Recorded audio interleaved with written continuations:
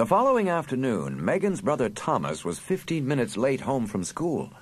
Megan was with her mother, who was standing at the kitchen sink peeling potatoes.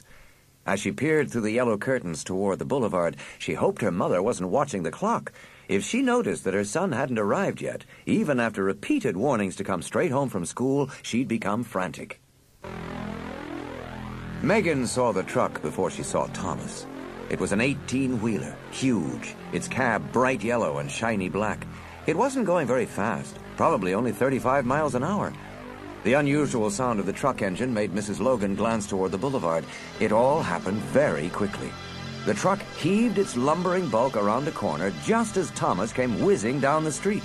Thomas should have had plenty of time to stop. All he had to do was use his brakes. He tried. They saw him try. They watched as his hands clenched the brake levers again and again, squeezing with all his might. Nothing happened. The new red and silver bicycle never even slowed down. It aimed straight for the mammoth metal truck as if it were magnetized.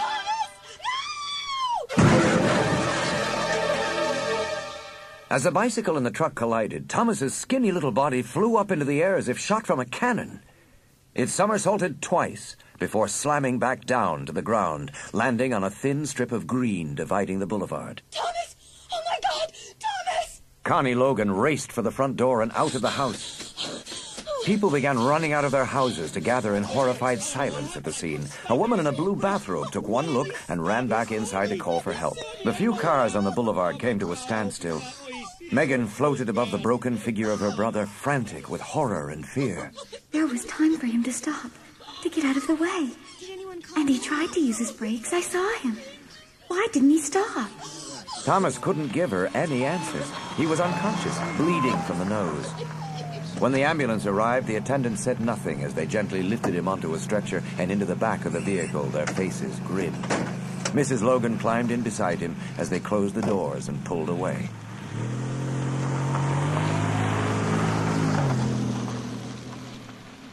Although Megan desperately wanted to go to the medical center with them, she stayed behind to wait for Juliet. She was about to return to the house when she saw Juliet, standing on the corner. Juliet, Thomas has been hurt. I saw it. How bad is Thomas hurt? Bad.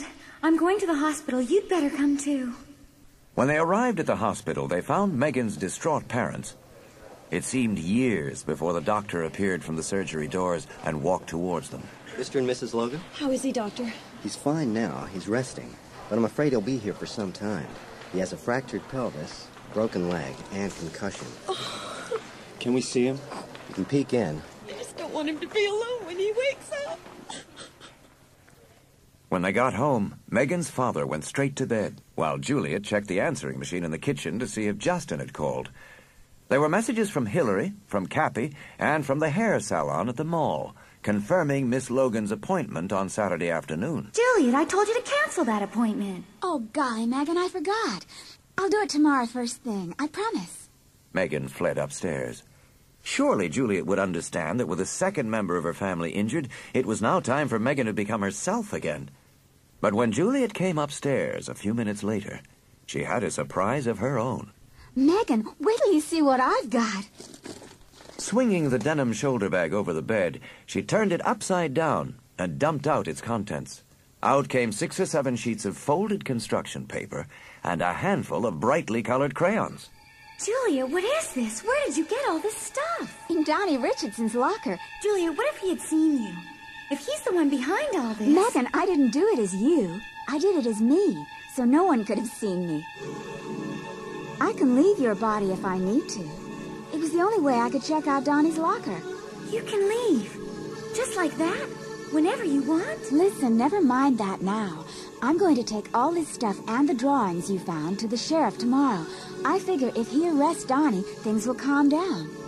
Juliet, Megan, I told you everything would be okay. And it will be. Now I've got to put these things away and go eat something. I'm starved. Night, Megan. Juliet went off downstairs. Her step as she left the room was light and happy. If the sheriff arrests Donnie tomorrow, I won't have to worry about something happening to Juliet. I'll still be here, in this awful place. It'll only be for 2 more days, and then it will all be over. So why didn't Megan feel better, she asked herself. Because she didn't. She didn't feel better at all.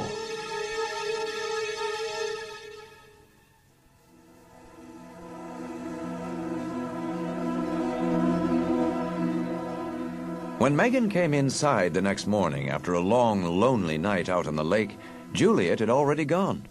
The room was a mess. There were clothes everywhere, and the closet door stood open. Inside it, something caught Megan's attention. Hanging beside her new turquoise party dress was a short, black, strapless dress with a hot pink cummerbund and a full skirt. Where did it come from? I would never buy a dress like this. It's too sophisticated. More Juliet's speed than mine. But Juliet isn't going to be at the party. So why does she need a new dress? Does she have a big date with Justin tonight? Megan spent the day at the medical center, encouraged by Thomas's condition. He wasn't talking much, but he was conscious. Hoping for good news, Megan went to school at the end of the day to ask Juliet about her visit to the sheriff's office. And the first person she saw leaving Philippa was Donnie Richardson, unaccompanied by Sheriff Toomey, no handcuffs on his wrists. Strangely enough, he looked like an ordinary, lonely boy. Megan couldn't find Juliet at Philippa, so she decided to try the house. But there was no one there. Each room was silent and still. Where was she? Maybe Juliet had gone straight to the hospital after school. Megan raced over there. Juliet wasn't at the hospital, but Sheriff Toomey was. He was bending over Thomas's bed, with Mr. and Mrs. Logan looking on from behind.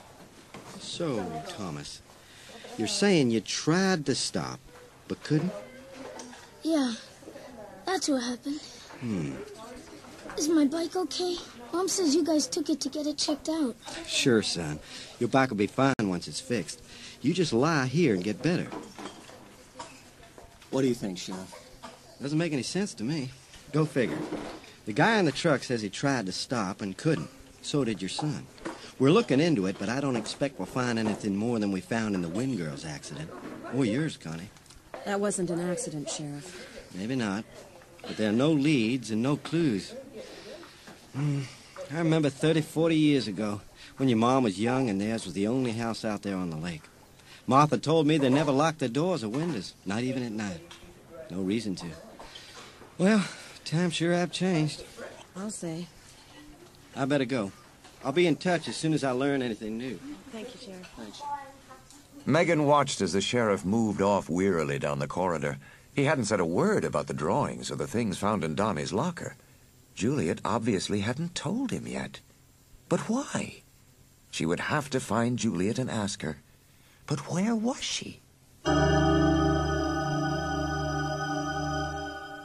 Megan returned to the house again, and a wave of relief washed over her when she found Juliet in the bedroom, rummaging around in the closet. Juliet, where have you been? I've been looking all over for you. Justin and I went for a ride. A ride? I thought something terrible had happened to you.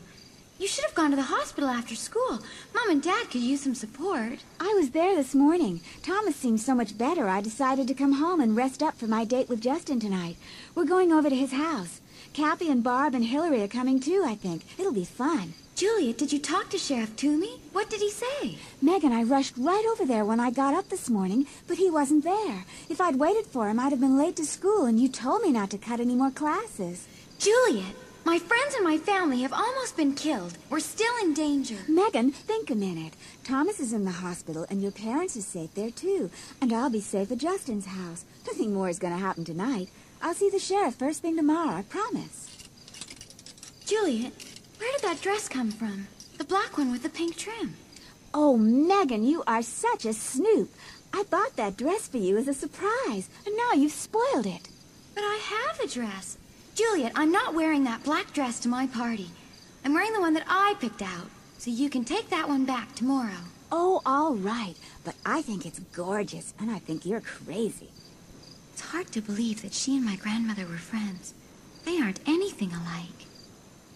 While Juliet was dressing, Megan remembered Sheriff Toomey's remark about her grandmother's house being the only one on the lake 40 years ago. Then where had Juliet lived? Juliet, where did you live? When you lived here, I mean. Was it on this street? Before Juliet could answer, the telephone shrilled.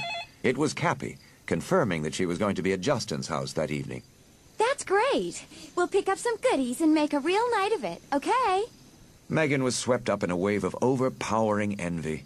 A night at Justin's, surrounded by friends, sounded wonderful to her. She couldn't wait to be back in her own world again.